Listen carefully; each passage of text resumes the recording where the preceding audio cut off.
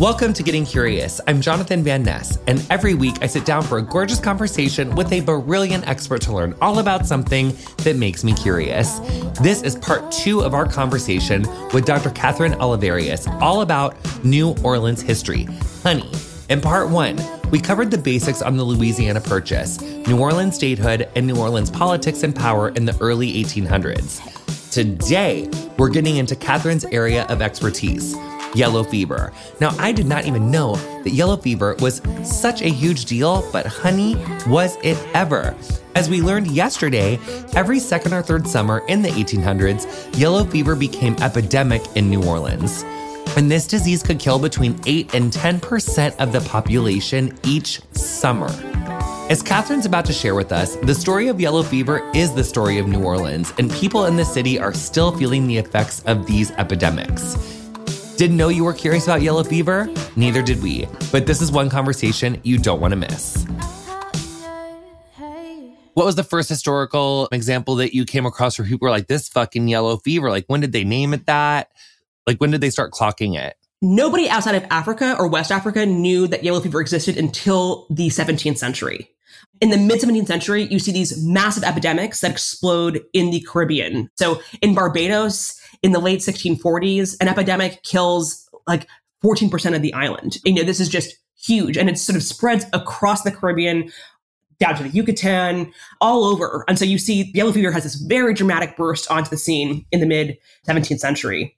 And by the 19th century, this is a disease every single person in the Atlantic world would have known about. They would have feared it. And they, hoped either to never come in contact with it, or else if they had come in contact with it, that they were survivors of it because survivors gained lifetime immunity. And how did they figure that out? Just because people that had got it were like, oh, I'm alive and I continue to be, and I don't get sick again? There's a lot of sort of mystery around this disease. They don't discover, for example, that this is spread by mosquitoes until the very end of the 19th century. This disease is totally shrouded in mystery. There's no cure. There's no vaccination. There's no conclusive evidence of disease transmission. There's no telling as to why some people remain asymptomatic and have very, mild cases, or why it kills other people. So it's basically like the COVID of like the 18... Except a lot deadlier. So if you were to fall sick with yellow fever in the 19th century, there were 2 equally likely outcomes from your brush with this disease. So either you would become immune for life, or you'd die. And so we're talking a much, much deadlier disease than COVID.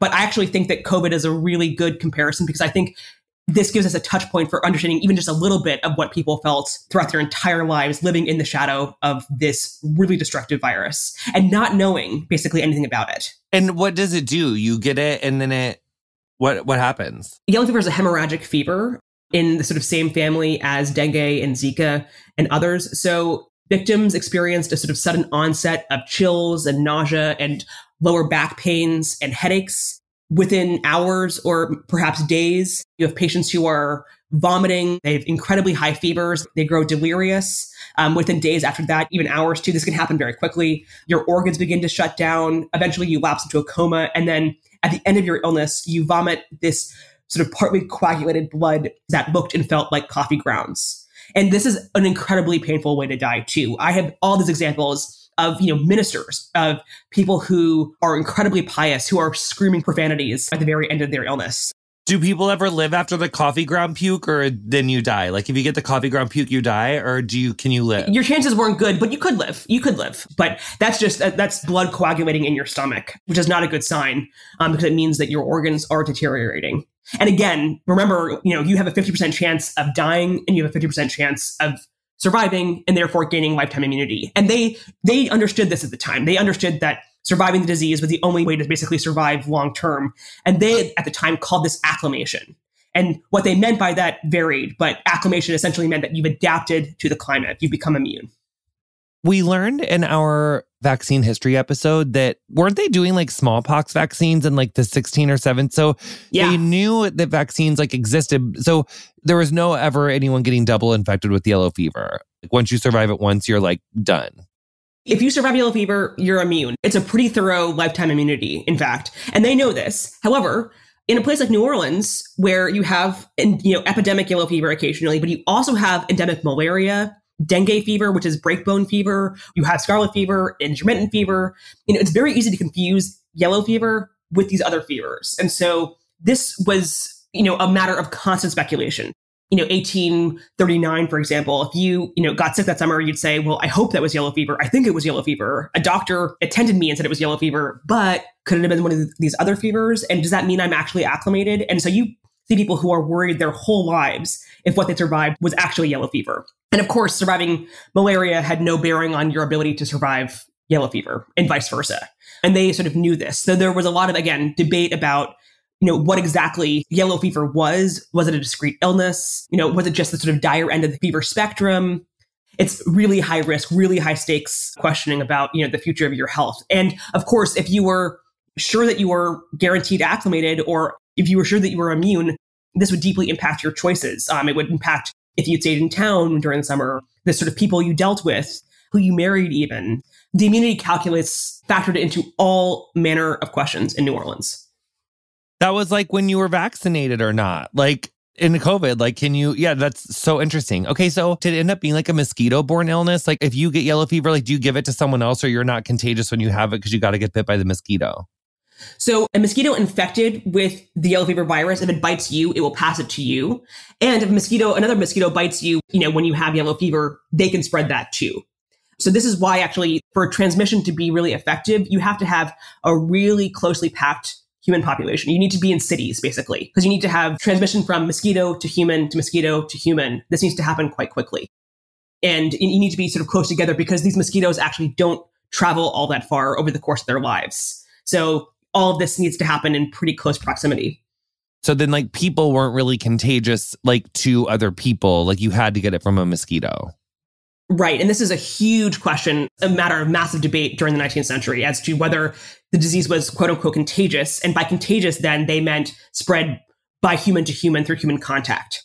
They did not conceive of the mosquito vector. So this disease was quote unquote non-contagious in their mind because it didn't spread in that manner. Would you see like people that had more money, like it makes you think about Dr. Celeste Watkins-Hayes' episode about the HIV social safety net and about how she talks about like, when they say like, we're all in this together, and she's like, yeah, public health, like we're all in this together, but some people are in yachts and some people are on like the fucking board from the Titanic that Rose and Jack are on, like with, 70-foot waves trying to fucking survive this thing. So were enslaved people or people who are living in very close, cramped quarters, like worse off as compared to like people who were in like a bigger house and like weren't so on top of each other? Long and short answer to that is yes. I mean, disease and health, these are always political issues.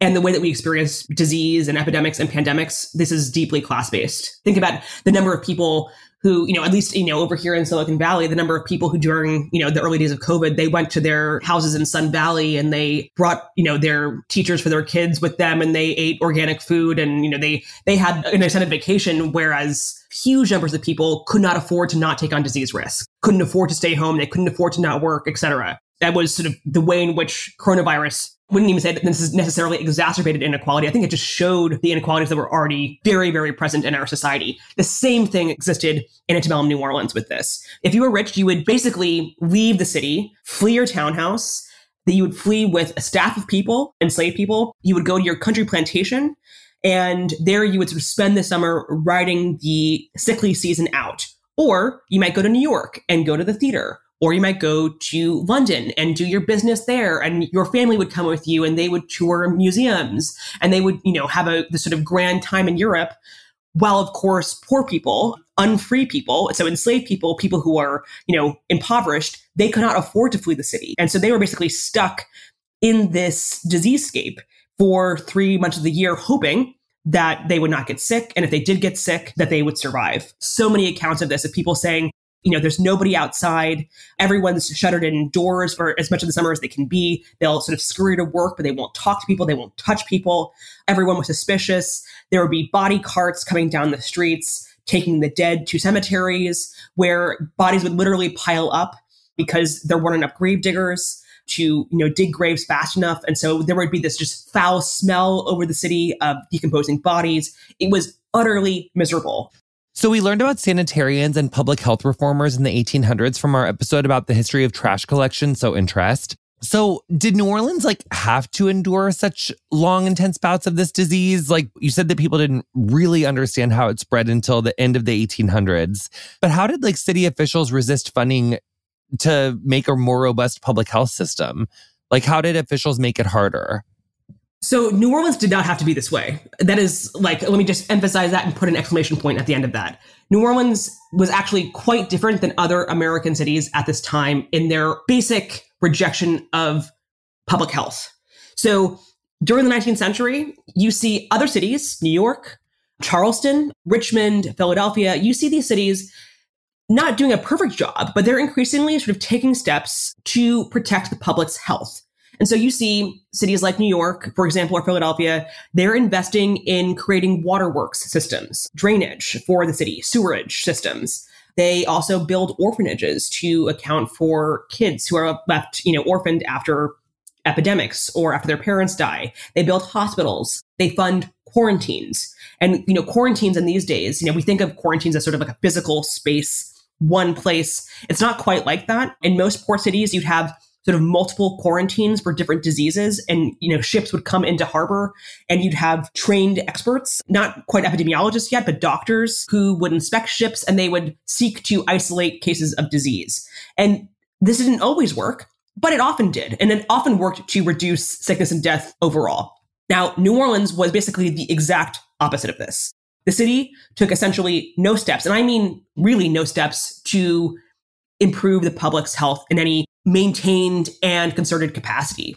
So New Orleans instituted quarantines only 4 times during the antebellum period, 4 very brief times. They buckled every time that they were installed because of pressure from the business community. Basically, businessmen didn't want them because it would disrupt trade. And, the city government essentially was most beholden to these big enslavers, these big planters who would argue against public health reform. Draining New Orleans has always been difficult. It still remains difficult, in fact, too. But New Orleans really didn't invest much money into this until the very end of the 19th century. Every single visitor, and I mean every single visitor, they dedicate sections of their travel log or their diary to just how filthy and kind of disturbing New Orleans is and how out of sync it was with other cities at this time. It was filthy. The roads were essentially just mud walkways. People would walk on these sort of wooden planks on the side of streets, hoping not to fall into the morass. This is gross. And in fact, one of the sort of, it's totally disgusting. But, as New Orleans sits so close to sea level, burial in the ground is very, very difficult, if not impossible. So that's why you have above ground crypts, in fact, in New Orleans. This is why if you go to St. Louis Cemetery number 1 or 2, you have these above ground crypts because it keeps people away from the soggy ground. But if you were poor or you were enslaved, or you didn't have family to sort of look after you, you would be buried in Potter's Field. That's the cemetery of the poor and indigent. And that means that you were basically dumped into a very low-lying grave. And many, many people described what would happen after even a light rain, which is that bodies would rise to the surface, and then crawfish and dogs and birds would feast on them. And even in some circumstances, bodies would literally float out to the Mississippi River along with the trash and would float into the Gulf of Mexico. This is a filthy city. And the city officials, politicians, councilmen, they in general didn't care very much because they didn't want to spend any tax money on this. And their attitude always was basically, there's nothing that we can do to solve the yellow fever problem. What we can do is we can help you once you've survived make money, but it is your individual responsibility to get acclimated. So, nobody asked you to come here. It's your job as a man and as a brave American to face this disease, to get acclimated and survive and become what they called an acclimated citizen. And we are not going to have anything to do with you until that time. Whew, okay, so this is also giving me a little Stephen Thrasher. Dr. Stephen Thrasher taught us he wrote an incredible book called The Viral Underclass. We got to interview him last year during the monkeypox outbreak, which, all of these, it's same story, different century, honey, in different ways, different players, but it's just so interesting. So acclimated means that you survived yellow fever. You mentioned that earlier. Obviously, you would benefit from that because you could work more often. You could go to different parts of town. And I hear when you said, it's your job as a man to come down here as a fearless American and set up your homestead. Yeah. So we got some gender stuff in there about what about women? Because obviously they can get yellow fever and die too. And then What differentiated immunity from immunocapital? Like, what does that immunocapital idea mean? So one of the ways that I conceive of New Orleans is this. If you're familiar with the history of Louisiana and New Orleans, you're probably familiar with this kind of tripartite social hierarchy. That is white people who are free, that is free Black people, and that is enslaved people. This is the defining racial hierarchy of New Orleans. But on the side of this, you have this other invisible hierarchy at work. So here you also have so-called acclimated citizens. These are yellow fever survivors, people who have faced the disease and have sufficiently proved to others that they are yellow fever survivors. They're sort of sitting at the top of everything, social, political, cultural life. Then you have so-called unacclimated strangers. These are people who are kind of in this social purgatory. These are people who are still awaiting their brush with yellow fever, people who have not sort of demonstrated their worth by getting sick and surviving. And then at the bottom of this hierarchy, you have a combination of groups. You have the dead. These are people who, in the logic of the time, were not of sufficient sort of moral character to have survived in the first place. So this generally includes drunks. This includes foreigners who are of a low character, includes sexual deviants, so-called at the time. This includes all people who sort of post hoc, after the fact, have been tarred with these sort of moral blights. So you have the dead in this category too, but then you also have enslaved people and most free people of color. And these are people for whom immunity added nothing to their economic or social standing, only to that of others. So generally, they're enslavers. You're totally right that, a lot of the language that people used at the time was to do with masculinity and manliness. And so there's so much kind of coding going on in the way that people described what it meant to be acclimated. And acclimation, by the way, one of the things that's really tricky about this, also really interesting for historians, is that immunity is invisible. So if you survive certain diseases, like smallpox, generally you'd be left with scars on your face. If you had syphilis, you'd be scarred, things like this. But yellow fever immunity is invisible. And so you basically have to prove to others, you've got to act the part and convince them of your acclimation status. And a lot of that is tied up in the performance of masculinity.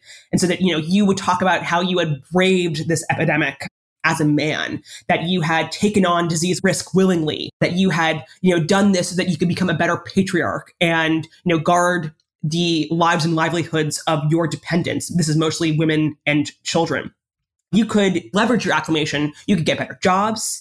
You would be paid more. You had access to new lines of insurance and credit. You could sort of socially improve. You could enter the ranks of government. You could, in many cases, vote now. There's a lot of sort of social power that comes from being acclimated in this space.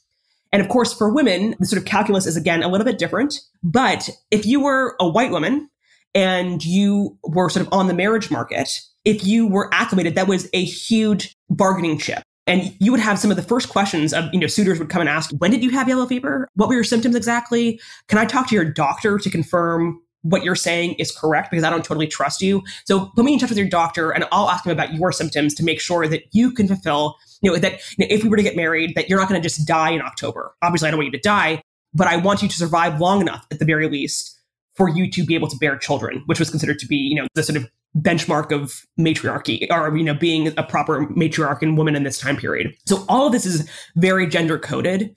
And you actually have people who literally say, men who say, that facing yellow fever in New Orleans was akin to what soldiers did at Yorktown in facing down the British during the Revolution. These are equal levels of bravery required. That basically, you are a veteran of this disease, that you are in this sort of invisible fraternity of disease survivors. This was a way that men related to one another. The language of masculinity and surviving disease, this was all very much molded together and became this sort of hot mess of confusing metaphors and things like this. But it meant a great deal to people at the time for their own self-identity and self-worth. So people that were immigrating to New Orleans from within the United States, like, European settlers or whatever, were taking a huge risk coming to New Orleans as opposed to just like staying their ass up in Philly or like not going there. And were people experiencing like Southern migration? Like, were people coming to New Orleans like for this wild new opportunity and to like, even though it was like, all related to like slavery and like all this like fucked up shit, but they were just like, we can get rich if we survive yellow fever. That is 100% correct. It was called Mississippi or Alabama fever in the 1810s and 20s. You see this huge surge of people pouring into New Orleans. And they sort of, I guess, intellectually at least, know that the risk is there. They know that yellow fever exists. They've read about it. They've heard about it. But they also are really, just like people today, by the way, this should sound familiar to us. They're really good at writing themselves out of the data. So, we're all very good at this, where we think, you know what, I know I read this, but I'm different. I'm healthy. And think about how many times you heard this during COVID. I had students who say, well, I do yoga and I drink green juice and I'm healthy, so I'm not going to get COVID. This is a disease that other people get. And of course, that's untrue. But it's these lies that we tell ourselves either to make ourselves feel better or essentially, it's a sort of survival mechanism, perhaps, too, that we're really good at writing ourselves out of the data. And people, even if they knew that the risk was there, people still came in droves. And they came because this was the place that ambitious white men went in the 19th century. This is sort of like the Silicon Valley of its day, where everyone says, yes, cotton plantations, they fail, more times than they succeed. But again, I'm great at this. And I've got this, inheritance of $1,000. I'm going to invest this in a plantation, or I'm going to use this to buy property. I'm going to do whatever it is. And I'm going to become, a millionaire. And there are all these stories from New Orleans of these basically millionaires popping up basically overnight. They're part myth, they're part true. People did become very rich, or white people, almost exclusively through the use of enslaved people, of course. Then, rewrite the narrative to say their wealth is totally due to their own genius and their own sort of savvy, in a way that, not to make too many Silicon Valley comparisons where I am right now, but I think you see this logic all the time too, that geniuses and titans of tech, they sort of rewrite their genesis stories to not talk about the people that they exploited, or else the huge amounts of risk and failure that they met along the way. This is high chance of failing in antebellum New Orleans. You also had a high chance of dying, and people just fundamentally either sort of swallowed that and sucked it up, or hoped that it wouldn't be them. And you mentioned earlier that social hierarchy of the acclimated people. So there was, like, if you were a enslaved person or a free person of color, or like a queer person, and you survived it, it didn't matter because no one was trying to fuck with you anyway, but at least you could go to the store and not worry about dying or something. Free people of color and enslaved people, so Black people in New Orleans, for the most part, if they became immune, the value of that immunity, the monetary value or the social value, that devolved to their white owner, not for people of color, but for enslaved people. For the other people in that sort of group of outsiders here, the sort of ultimate outsiders, were the people who died of yellow fever, who after the fact, people would say, well, of course, instead of they deserve to die because, if survivors are these moral, upstanding, manly men, the dead are the opposite. They're poor. They're, at the time they would say effeminate. They were sexually licentious. That, meant that they were either, sort of sleeping around or habituated prostitutes. There's a sort of sea of kind of quote unquote immoral behavior. They would be ascribed to this behavior after the fact. And it was all a way of seeking to kind of make you feel safer. Yeah. And to sort of actually provide a kind of logic to the illogical and random workings of a virus. Yes. Hello, religion. Yeah, exactly. It's very much like that. Sort of the surviving elect, they deserve to survive. Therefore, the poor deserve to die. So we've spoken with Jackie Antonovich and Sabrina Strings about how America's medical profession is rooted in racism and eugenics. That is literally not hyperbolic. It's actually literally history, which even when I started reading about that, I could feel my grandma, who was, for the record, born in North Carolina in the 30s. I can feel her rolling her eyes, but it is true. It really is true. And of course, those people roll their eyes because if they acknowledge it, it makes them feel really bad. And people don't like to feel bad. So they just rewrite their narratives, as you were saying before, Kathryn. So all roads typically with racism and eugenics, it always leads back to Francis Galton. We're frequently talking about this man. He was the cousin of Charles Darwin, who invented survival of the fittest and, evolution. But, eugenics is the first cousin as well of evolution, except for racialized and with people. And it's really, really evil and pseudoscience. It's caused a lot of pain and suffering.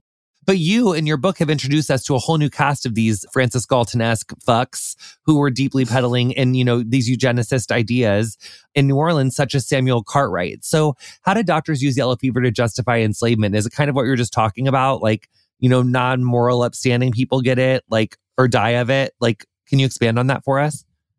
Totally. So pro-slavery thought has existed basically since the advent of slavery in the sort of greater Atlantic world.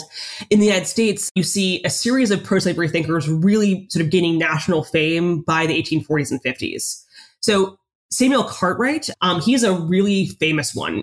He's from Louisiana. He is probably the most famous sort of medical pro-slavery theorist in the United States. He would do this really sort of disturbing mix of kind of scripture and science and ethnology, all to essentially describe racial slavery as natural, even humanitarian.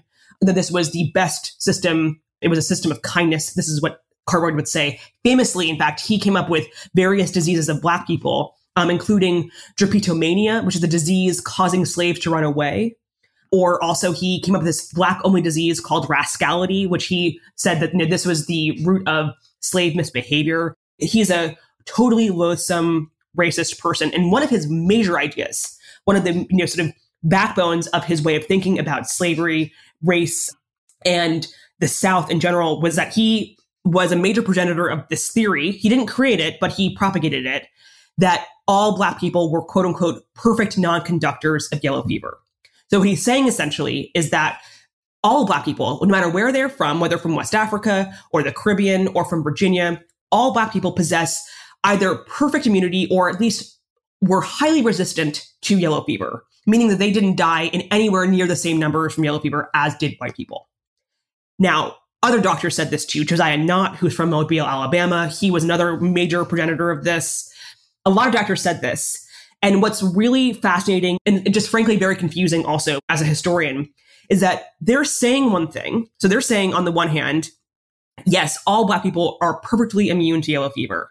There is a sort of yellow fever racial logic that exists here, that this is a disease that impacts different races of people differently. So they're saying this on the one hand. However, on the other hand, there's evidence literally everywhere that Black people did and in fact still can die from yellow fever. There is no such thing as racial immunity to yellow fever. There's no such thing as hereditary immunity, in which immunity is passed from parent to child. Skin color, race has nothing to do with one's ability to fight off this virus. But at the time, basically the entire medical and therefore also political community said that there was this special racial immunity.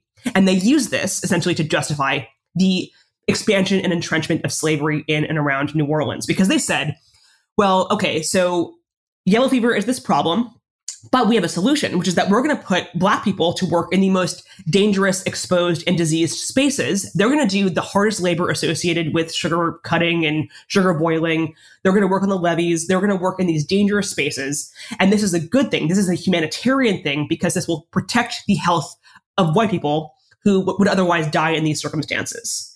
People argue this time and again. And it's this unbelievably sort of vexing mix of things in the archive where again, you have this logic of racial immunity on the one hand, but then you have the reality that, epidemics come and enslaved people died in huge numbers. And enslaved people themselves, of course, were totally petrified of yellow fever because they could not, afford expensive medicines or flee cities when an epidemic came down. They, were trapped in New Orleans. They were trapped on plantations. And they were in this totally vulnerable position. And of course, this is just one more sort of cruel twist in a massively cruel system. But you see also powerful actors in the space bending yellow fever epidemiology to meet their statecraft needs, ideological needs of this slave society. So that's all these fuckers. And it also is giving me echoes of some of these. I mean, it's not a new thing, but the way that people you're seeing now, like with a lot of the anti-trans legislation, there was this video I saw on TikTok of this state legislator saying like, oh, I'm sorry, are you calling my constituents demons? Because he was testifying at the state thing being like, oh, well, in his Christian faith, like he believes that like transgenderism is this like demonic possession. And he was literally talking about that's why they need to have this law. And she was like, I'm sorry, are you calling other constituents of like Judaic, Islamic, like other faiths demons because they aren't practicing your faith? And he was like, no.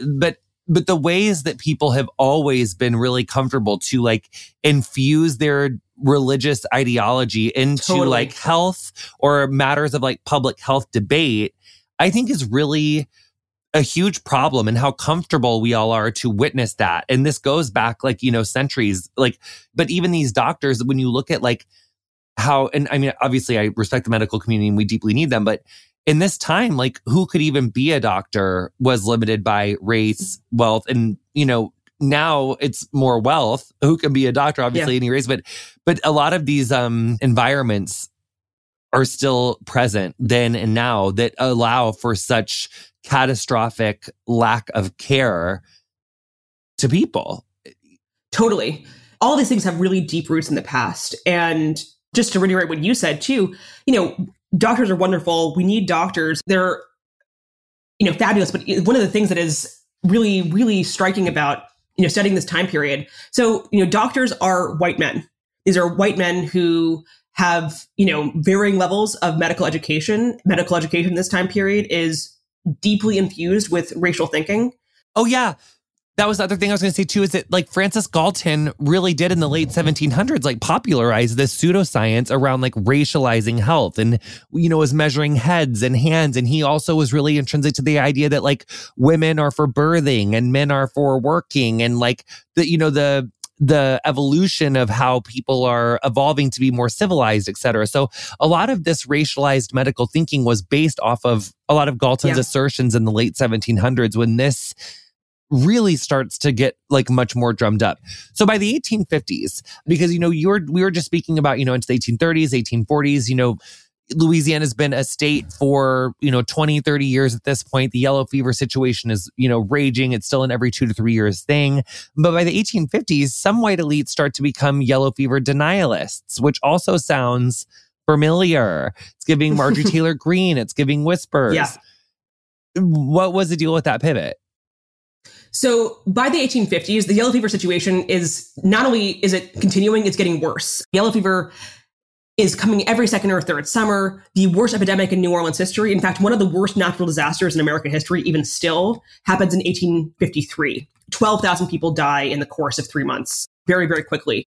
It's a devastating epidemic, and it's followed by another epidemic in 54 and 55. And what's really curious is at this time, when sectional tensions between the North and the South are increasing.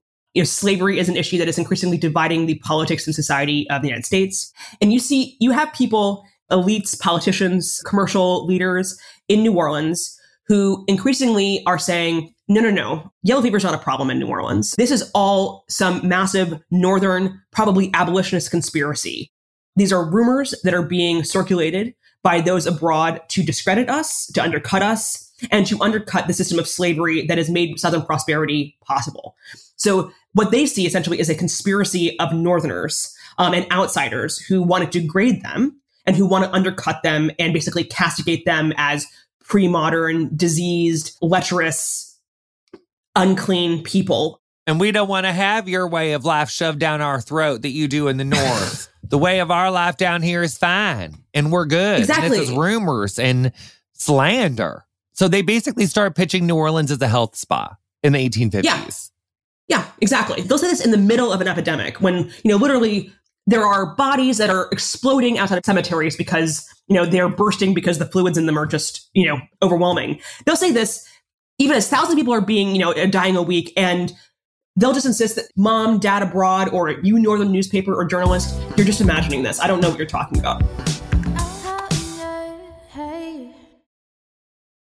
And was that also like a little bit possible for them to do because there were so many other diseases and people were like, it could be, people were dying all sorts of shit. Like you could have the flu, you could die of all sorts of shit. Then like medicine just wasn't.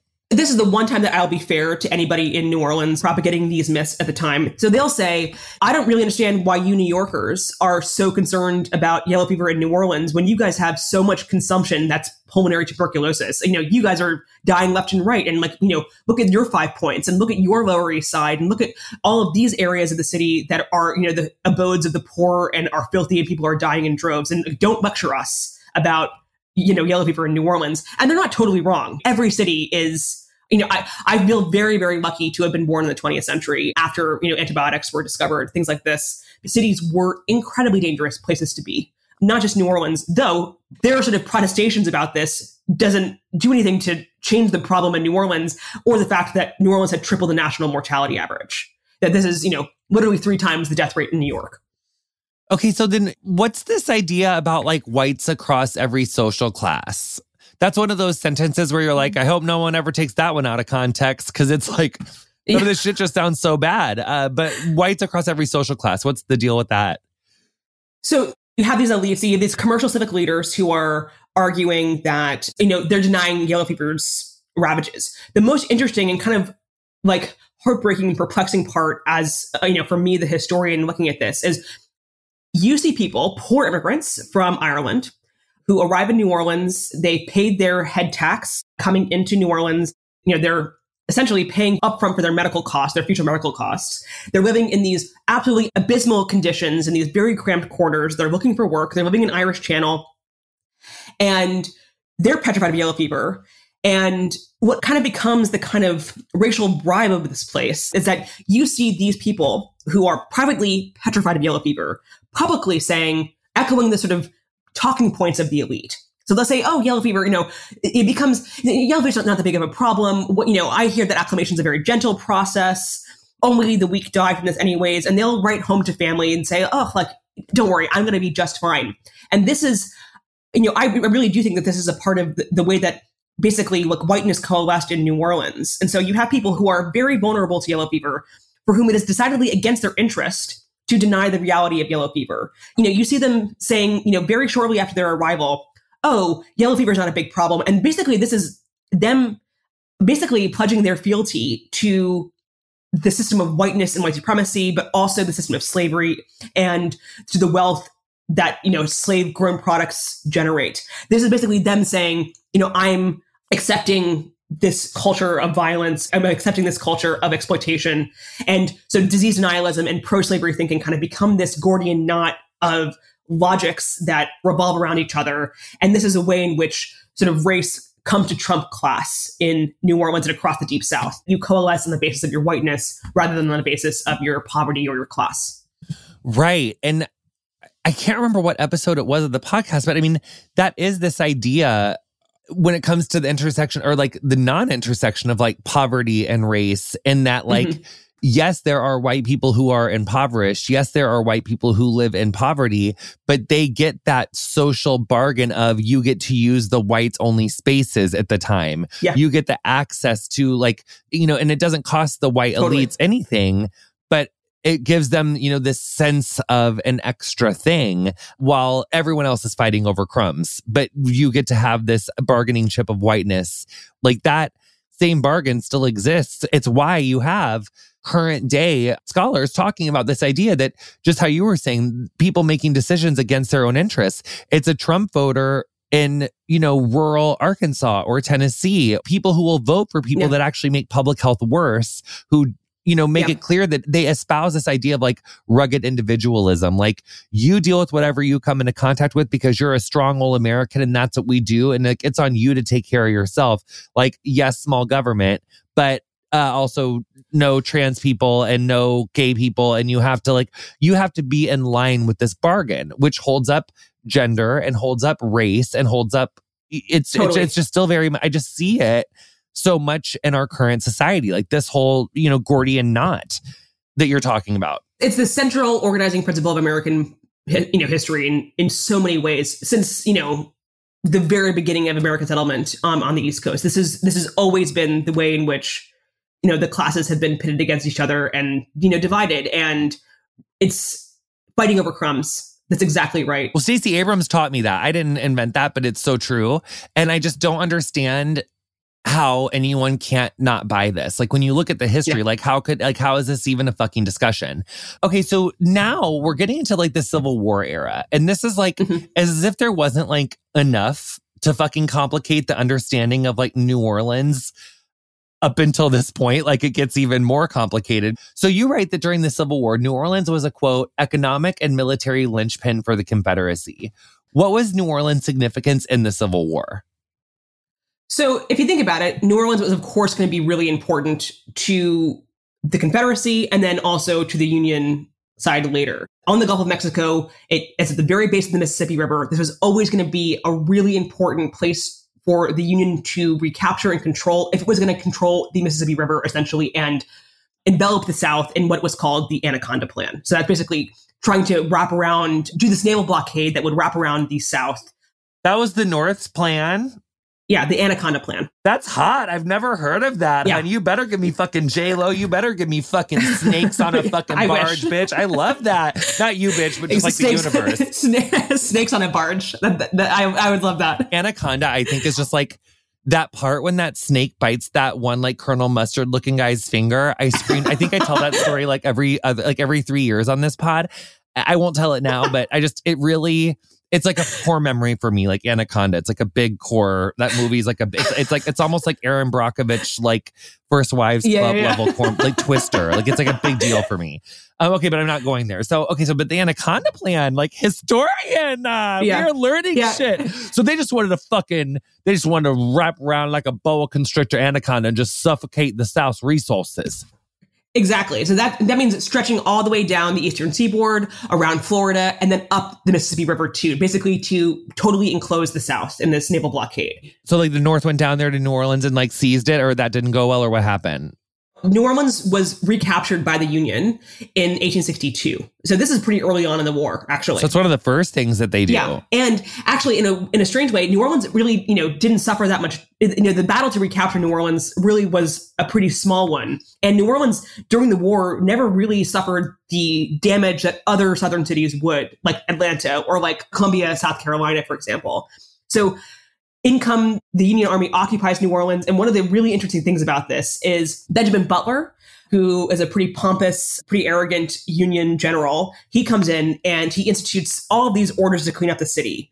And so he has this famous women's order in which he basically directs the women of New Orleans. He says that, you cannot spit on or disrespect Union officers, or else we'll treat you like a prostitute. That's literally in the order. But he also has all these sanitation orders where he orders soldiers and townspeople to literally clean up the city, sanitize things, remove dead animals, institute a quarantine. And actually, Butler was so successful in these that over the course of the war years, only a couple cases of yellow fever were reported, even though hundreds of thousands of soldiers were entering the port each year. So Butler proved that quarantine could and would work in New Orleans. So when the Union soldiers occupied New Orleans, did they make people stop practicing slavery, or like were people still practicing through like this time until the Emancipation Proclamation? So one of the really important things to think about with the Civil War is that basically ever since the first shots were fired at Fort Sumter in South Carolina in 1861, you have enslaved people who are running to Union lines, who are essentially making their freedom real in a de facto sense. They're using their feet to say, basically, I'm running away from my plantation, I'm running away from the city, and now I'm free. The sort of legal status of these people was always up for question, and would be for many years of the war. But with the Emancipation Proclamation in 1863 that Abraham Lincoln, the president, issued, this legally, at least, freed all of the people in these states, quote unquote, in rebellion. And that included Louisiana still. So yes, there was still slavery that was being practiced sort of in New Orleans. There wasn't that much of it by the time of Union occupation anyways. So then in 1863, were anyone who is still in New Orleans as a formerly enslaved person, they could like theoretically escape if they were able to like get their stuff and like get to the North, like they could theoretically be a free person and like get out of there? Yes. And they could also enlist in the Union Army. You have a lot of people in New Orleans and in the surrounding areas enlisting in these colored regiments. This happens after 1863. And so, Black soldiers were decisive in the Union's victory. And a huge number of people were formerly enslaved in New Orleans, and especially in the sort of Mississippi Valley, Mississippi and Louisiana. And I should say this too, the Union Army, the brass was also, they had many similar racist ideas that enslavers had over the previous decades and centuries, in that they also thought that all Black people were acclimated, naturally. And so they would use Black soldiers often for sort of dangerous jobs like digging trenches in Vicksburg, Mississippi, or doing the kind of quartermaster work in these environmentally exposed places. And so they operate by a sort of similar logic. And it's disappointing actually to see this in the record, that you can see, Union soldiers all the way up to Ulysses S. Grant, who would become president. He very much is of the same attitude that many enslavers said, that all Black people are perfectly immune to yellow fever. And therefore, this justified them doing the sort of lowest rungs of labor within the Union Army. Ugh. No, Ulysses. So you also write in no uncertain terms that, quote, white planters had never needed slavery. They just wanted it. And when you read a lot of the records, they were really saying, how much they needed it, how much blah, blah, blah, blah, blah. Like they were just saying it was so crucial. So what happened to those planters after the Civil War, and what happened to the people they'd enslaved? So the thing that's really fascinating about these planters who, in the 1850s, during slavery, they had said that all Black people were perfectly immune to yellow fever. What they'll say after, this is therefore a justification for why slavery should exist, after the war, after emancipation, they'll say, actually, it wasn't Black skin or race that had made Black people immune to yellow fever. It was slavery. It was the condition of slavery. So that was basically a prophylactic condition. And now, after emancipation, they would sort of catastrophize and say, now that they are, freed from white supervision, these free people, these people who had been enslaved, they will die in these huge numbers. Of course, this never happened. Many Black people did die after the war. There are many historians, especially Jim Downs at Gettysburg now, who's written about these massive epidemics of smallpox and other diseases that really impacted the way that Black people experienced freedom in the aftermath of emancipation. But you have these planters who are just shifting the logic of immunity and of yellow fever to fit the new political economy of emancipation, of this post-emancipation world. And so many people who had been enslavers, they would hire Black sharecroppers, they would hire acclimated Irishmen. Acclimation, still mattered a great deal in job interviews and things like this, where you would have planters they would still discriminate on this basis. Though, of course, the sort of political economy of the South had fundamentally changed in freedom. But Lincoln's not president very long, after the North kind of wins in 1865. He wins re-election, and he's only alive for really a very hot second into that second term, right?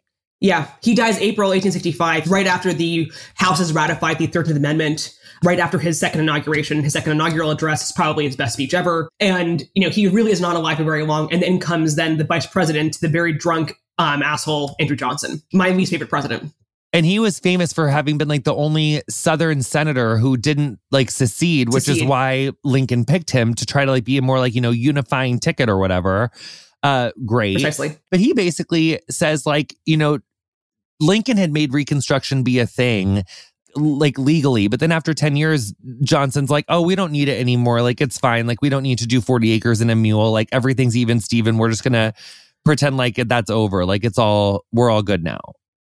That happens basically the moment that Andrew Johnson becomes president. Oh. He's a Democrat, actually. And the Republicans and the radical Republicans control Congress at this time.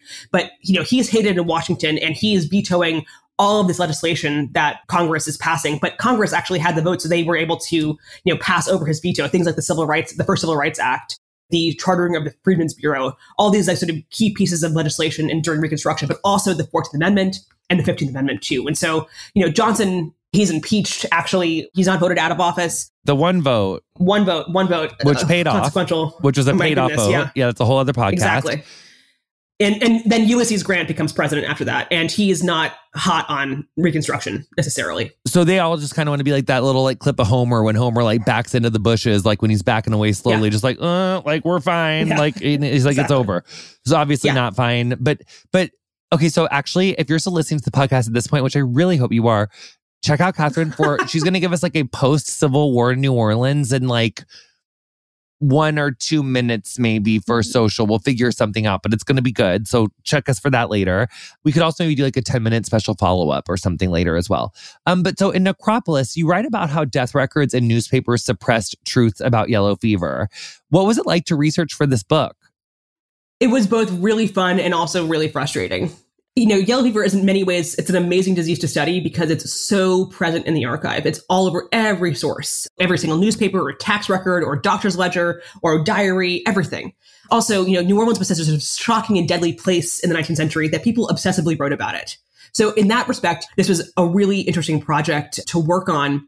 But it's also tricky too, because as a historian, that the data was compromised. I'm not a sort of data supremacist. I think it's a lot of people who sort of feel that they can get all the answers out of sort of regressions and data and things like this. But all the data from New Orleans is compromised because the elites try to suppress the true nature of death in New Orleans. And so That's tricky. It's trying to sort of triangulate a truer picture of the past than official records suggest.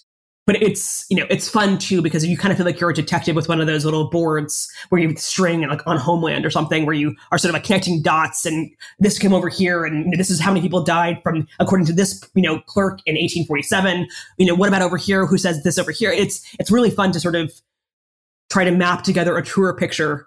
One that also, I think, people on the ground at the time would have recognized themselves. And I think that that's also a part of the duty of a historian, is to try to build a world that people at the time would have recognized. Were you ever able to find like a really smoking gun in that work, where like one person like was reporting like much smaller amounts than you're able to tell from like either like a hospital or like some sort of like maybe buying new people or something? Like, how did you figure that out? Constantly. I mean, this is so 1819, for example, the city won't ever declare an epidemic of yellow fever. However, from ecclesiastical records, from cemetery reports that literally thousands of people died that summer. Like, it's a polar opposite world where you have, one group of people saying one thing, and then in the reality, it's different. I will say that the strangest source, I remember this like very clearly. I was reading a diary of a man whose 2 kids and wife, in fact, died from yellow fever in 1847. And he had this diary, and it ended in 1853. And on the last page, squeezed between after the last entry, was a mosquito that had been squished into the page with blood around it. And I thought to myself, like, oh my gosh, that's the mosquito. And he died from yellow fever a few days later. So I was like, this is the offending mosquito. And I like closed the book very carefully to try to keep it, in there, but thought like, wow, this is where also it's like so important, not just to like, I say this to my undergrads now, it's so important to not just like Google things and look things, up online, like getting into archives and actually feeling what these documents are like. It makes all the difference. Wow. It really speaks to like that archives and our history is so, we just learned so much about a place and a time from the people at that time, which is just the pictures that you're able to create are just so interesting. So what's next for you in your work, Kathryn? What's next book? What's your next research? What are you obsessed with? My husband is going to kill me for saying this, because I have regaled him with too many disgusting stories of people dying, vomiting black blood over the last few years. But I think my next project is going to be about syphilis and the Civil War, and the way that basically the Civil War was a super spreader event for this particular venereal disease, this horrific venereal disease. And the ways in which also syphilis spread, within camps between soldiers and prostituted women, but also, when to the home front as well, to wives and girlfriends, but also as soldiers had sex with each other. There's, sexuality in this war is a huge and really tricky question. And it's hard to research because people obviously don't talk about a lot of things that I'm interested in, but that makes it kind of all the more fun. Oh my God, gay stuff, syphilis, and also that episode of The Borgias when the one guy dies of syphilis and they pour hot melting mercury up his pee hole. Kathryn, you're going to have to come back and tell us about like the hot liquid mercury up the pee hole. I'm so excited for that project and for you to tell us everything. Thank you so much for your time and for sharing your literal life's work and scholarship with us. Like, we have to have you back on Getting Curious. We're obsessed with you, Kathryn. Y'all, you need to be following her. Where are you the most active? Are you a Twitter queen? Are you a Instagram queen? Where are you at? I'm on Twitter most of all, at Kat Olivarius. All right, so that's where we're following you. Kathryn Olivarius, thank you so much for coming on Getting Curious. We adore you and your work so much. Thank you so much.